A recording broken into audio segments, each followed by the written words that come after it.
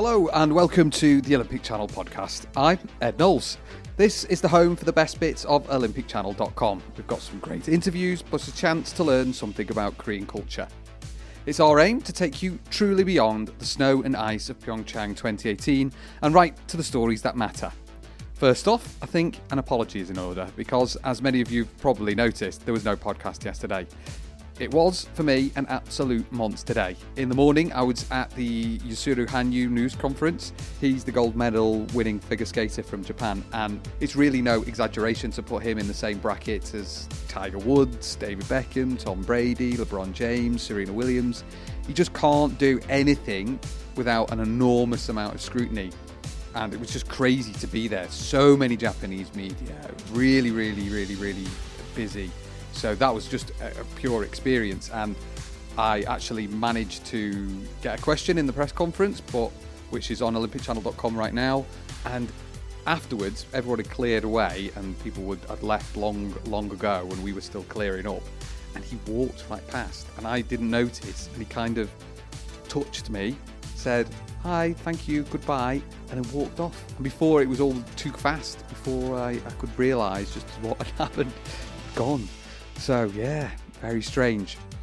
And then in the afternoon, well, I can't actually say what I was up to just yet, but it was big, very big. In fact, I really can't talk it up enough. And as soon as I can share that big secret, believe me, I will. I've also had a chance to go and watch the ski jumping the night before last, which was absolutely amazing, totally freezing cold. My IQ was tested to its absolute limit and I failed as I tried to navigate my way there with Mark Condren, my producer here at Olympic Channel. I got totally lost, or we both did. But we made it up to see both of the runs in the end, and Poland's Kamil Stoch, what a machine, came out on top. And so, what's in today's bumper edition of the podcast? It's a good one, for sure.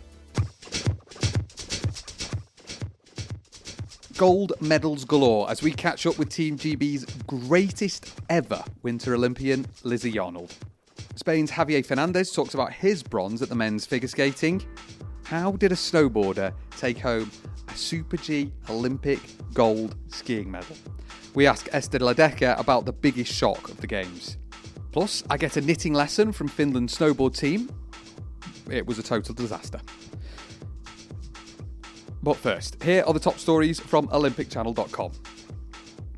Pause and rewind. Some top Olympians have brought their pets to Pyeongchang. Whenever Yuzuru Hanyu completes his routine, fans shower the ice with Winnie the Poohs. But what happens to them? And Olympic Channel reporter Nicholas Winder took a somersault sledge challenge with Olympic silver medalist Chris Mazda. Go to olympicchannel.com/news or tap on the news bit on your app. It's really never looked so good, the news page. It's really worth checking out. Olympic Channel volunteer Heiji Kim will be talking K-pop. It's nearly time to make some serious playlist notes.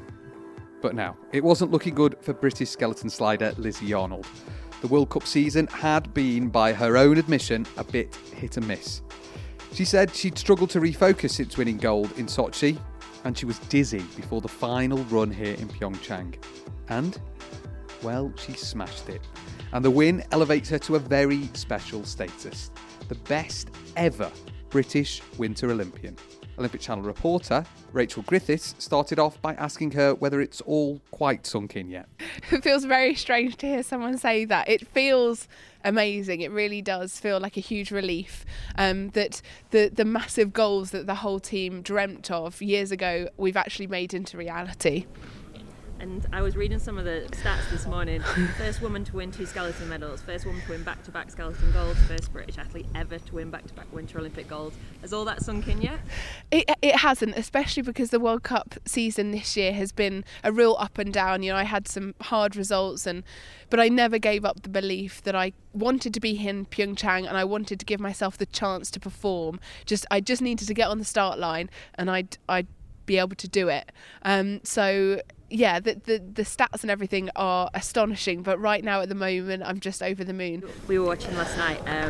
You gave your everything. You got a track record for your last run, and then it was all out of your hands. Yeah, it's really difficult watching someone else because, you know, I actually much prefer sliding than watching other people. I find it almost, you know, too nerve-wracking. But to be next to Laura, my teammate and one of my best friends, I just desperately wanted her to be on the podium with me. So it was a tough end to the race, but what a race it was. And I heard you had a dream. Yes, it was probably a couple of nights before the competition, and it was just a really strange dream. I was on top of the podium, I certainly remember that, and then Laura was with me, but I was too nervous to tell her about it in case it, you know, was a bad omen or anything. But yeah, it's just brilliant that it's come true. And how proud were you to have Laura, one of your best friends, with you on the podium? Yeah, it's a huge honour to be on the podium with Laura Dees. We started the sport together in 2008, and we've both had, you know, good performances, bad performances, pushed each other, been each other's hardest rivals through the past 9 years. But to be here at the Olympics together was the dream, and then to be on the podium is just, you know, extra special. Big congrats to Lizzie Arnold, and also a shout out to Rachel. Coming up, don't go anywhere if you want to listen to my disastrous attempt at knitting with the Finland team. But now it's time to learn a little bit more about South Korea. Olympic Channel volunteer Haeji Kim is here to let us know about K-pop. So, just how big is K-pop, Haeji? It's huge in Korea. We have a very fastly growing Korean culture. And it's becoming part of a global culture, which is called Korean Wave, Hallyu. And in the center of Hallyu, there's K-pop. So there will be a lot of like fans, girlfriends, boy fans, and they'll be buying photo books, like albums. They'll be going to concerts. Hologram. Yeah, hologram concerts. So it's really big here. A hologram concert? That sounds awesome. Yeah, Have you been to one? No, but I want to go. So who are the type of people that are on your playlist? Who do you listen to the most? I love IU. IU is a solo singer, but she has an angel voice. And I also listen to Blackpink twice. Who? Blackpink. They're a Okay. girl idol group. Yeah. And BTS. BTS, Yeah. okay, that's the big one, isn't Yeah, it? yeah, They're yeah, like yeah. the One Direction of Yeah. the K-pop world. Yeah. Even I know them. I think they hit the Billboard. It Yeah. got a Billboard Music Award last year. Yeah. Mm-hmm. Do you have a favorite in the BTS, or are you? I like DNA and Blood, Sweat, Tears, that Yeah. song, because they have a great performance, and I love their music videos. It's very colorful, and the dance routines are really awesome. Well, that's what I was going to say. Have you, when you were little, were you doing the dance routines in the playground? Is this the sort of thing that happens then? Actually, I went to a dance academy to learn like K-pop dance routines for like 소녀시대, like Girls' Generation, and What was that word that you just said, sorry? 소녀시대. That's one of the names for the girls' idols. Idol okay. group. Uh-huh. And when you say idol group, what does that mean? So there's like more than five girls performing together. They would have like main vocal, rapper, like sub vocals, and yeah. So which one would you pick? Which role would you pick if you were going to be in the K-pop? I think you've got a good little voice on you, haven't you? Maybe sub or main. Maybe. But not rapping. No. Maybe I could be the rapper. Yeah. We could know. be A duo. Yeah. All right then, Haeji. Finally, who should we be listening to? What's your big recommendation for someone who's... BTS. BTS. Yes. BTS. Okay, Yeah. so that's who we should go and check out. Haeji, thank you very much. There aren't many events left at the Winter Olympic Games, but if you are still unsure of who to keep an eye out at any event, you should have a little look at our Stories to Watch series. It gives you the people you need to keep an eye on, plus a great little overview of the event. Just stick in Stories to Watch, Olympic Channel, and the sport that you want to find out about into a search engine, and it'll all be there. So, the men's figure skating was breathtaking.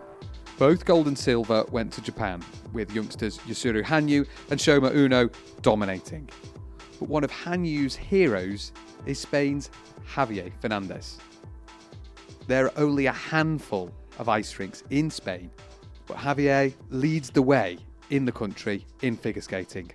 Olympic Channel reporter Alessandro Poggi started off by asking him how it felt to be in what people were calling the best competition ever. And it is true that it was a good fight, a good final, and a good Olympics in general from every skater. The level, it was amazing. So we gotta be proud of the figure skating that we have at these Olympics.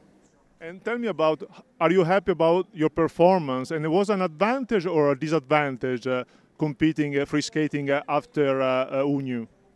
Well, I think it doesn't really matter because he's doing his job and after I have to do my job. I mean, we have a lot of things coming and going in our minds, but at the end of the day, if we're concentrated and we are ready to compete, then it doesn't matter who is before you or after you. Last question, what makes Unju so special? Well, he's a strong skater, he's young, and he likes to win. And he desired and he put a lot of effort in practices, in trainings, and in competition. His brain is pretty good. He always keeps himself really concentrate, and I think that's what it makes him such a good athlete. Thanks to Javier there. Now, if you haven't seen it yet, take a look at the Women's Super G from Pyeongchang 2018. When the winner, Esther Ledecker, crosses the finish line, she's in total disbelief. Complete and utter shock. She's a snowboarder as well as a skier, and she simply thought that the timings were wrong. The hard-working Italian Alessandro Poggi went over to see if she'd finally found any words. People call this success like one of the most amazing victories in Olympic history. What do you think? That's great. I don't have no words for that. Really. How this victory was the most crazy moment in your sporting career? Well, I was hoping for get on these spots on skis once, but I didn't really expect that this will happen so soon. So for me, it's a very big surprise and a nice surprise, and I hope my team is watching, and I really am very grateful for all the job they made with me, because this is their victory and this is what they deserve. One last, is this victory for? Who did you dedicate this victory to? To my grandpa, also an Olympic medalist, and to my mom, because she don't have the medal yet. Busy man Alessandro, and thanks to Esther too. Now, you might have seen the Finnish snowboard coach Antti Koskinen knitting. The first question is, why? Well, he's actually got a little special mission, and I managed to grab him for a quick word to explain all. We're knitting these square patches that we will combine into a blanket that will be given out to our president's newborn child. So it's a very important, best get it right. There's a big responsibility there now. There seems to be a bit of a responsibility, yeah. I already overshot my square patch, and it has become somewhat rectangular in shape, but I hope they still, will approve it. With the success, though, it starts to become a lucky thing. Has it started to become a superstition of yours? Well, not really. Not really, I have to say. I'm actually keeping up a bit of statistics here, and it's a kind of a 50-50 thing at the moment. So half the times I've been knitting, we've been doing fine, and half the times I've been knitting, we've been doing not so fine. So I don't think it's a big superstitious thing yet, at least. And afterwards, Antti gave me a little bit of a lesson, and, well, it didn't exactly go to plan. Close to the needle. Okay, so like that? Yeah. Oh, okay. And then you need to find the yarn. Yeah. Yeah.